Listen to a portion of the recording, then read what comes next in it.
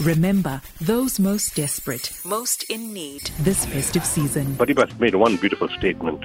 He said there can be no greater gift than that of giving one's time and energy to help others without expecting anything in return. And I must tell you, the COVID-19 has shown me that.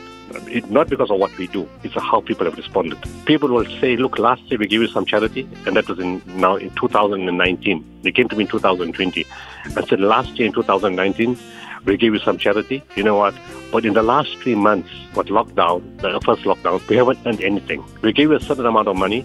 We haven't earned 1 cent. We are going to give you 4 times what we gave you the year before, even though we haven't earned anything. And we can understand now that if we have difficulty, how much more difficulty the poor must be having.